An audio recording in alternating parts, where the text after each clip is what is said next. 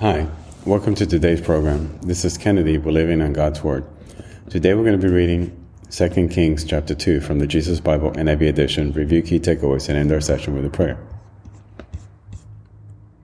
Elijah taken up to heaven. When the Lord was about to take Elijah up to heaven in a whirlwind, Elijah and Elisha were on the way from Gilgal. Elijah said to Elisha, "Stay here. The Lord has sent me to Bethel." But Elisha said, "As surely as the Lord lives, and as you live, I will not leave you." So they went down to Bethel. The company of the prophets of Bethel came out to Elisha and asked, "Do you know that the Lord is going to take your master from you today?" "Yes, I know," Elisha replies, "so be quiet."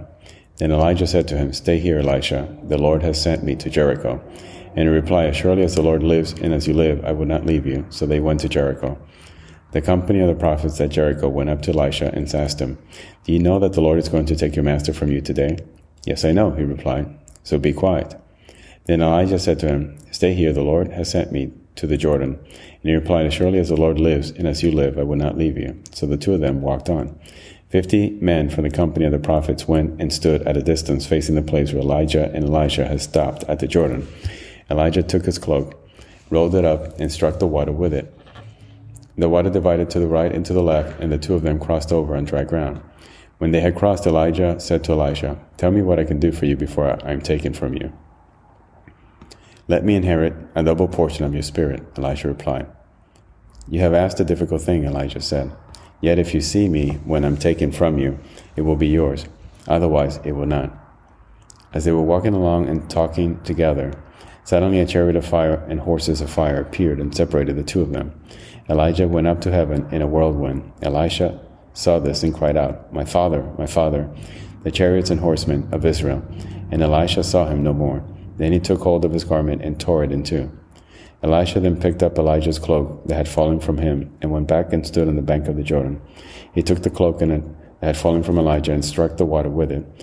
"Where now is the Lord, the God of Elijah?" he asked. When he struck the water, it divided to the right and to the left, and he crossed over. The company of the prophets from Jericho, who were watching, said, "The spirit of Elijah is resting on Elisha." And they went to meet him and bowed to the ground before him. "Look," they said, "we, your servant, have 50 able men. Let them go and look for your master. Perhaps the Spirit of the Lord has picked him up and set him down on some mountain or in some valley." "No," Elisha replied, "do not send them." But they persisted until he was too embarrassed to refuse. So he said, "Send them." And they sent 50 men, who searched for 3 days but did not find him. When they returned to Elisha, who was staying in Jericho, he said to them, "Didn't I tell you not to go?" Healing of the water. The people of the city said to Elisha, "Look, our Lord, this town is well suited, as you can see, but the water is bad and the land is unproductive." "Bring me a new bowl," he said, "and put a salt in it." So they brought it to him. Then he went out to the spring and threw the salt in it, saying, "This is what the Lord says. I have healed this water. Never again will it cause death or make the land unproductive." And the water has remained pure to this day, according to the word of Elisha had spoken. Elisha is jeered. From there, Elisha went up to Bethel. As he was walking along the road, some boys came out of the town and jeered at him. "Get out of here, badly," they said. "Get out of here, badly." He turned around, looked at them, and called down a curse on them in the name of the Lord. Then 2 bears came out of the wood and mauled 42 of the boys. And he went on to Mount Carmel, and from there returned to Samaria. This is the end of 2 Kings chapter 2. So we see here Elijah is taken up to heaven in front of Elisha, and Elisha now inherits a double portion of Elijah's spirit.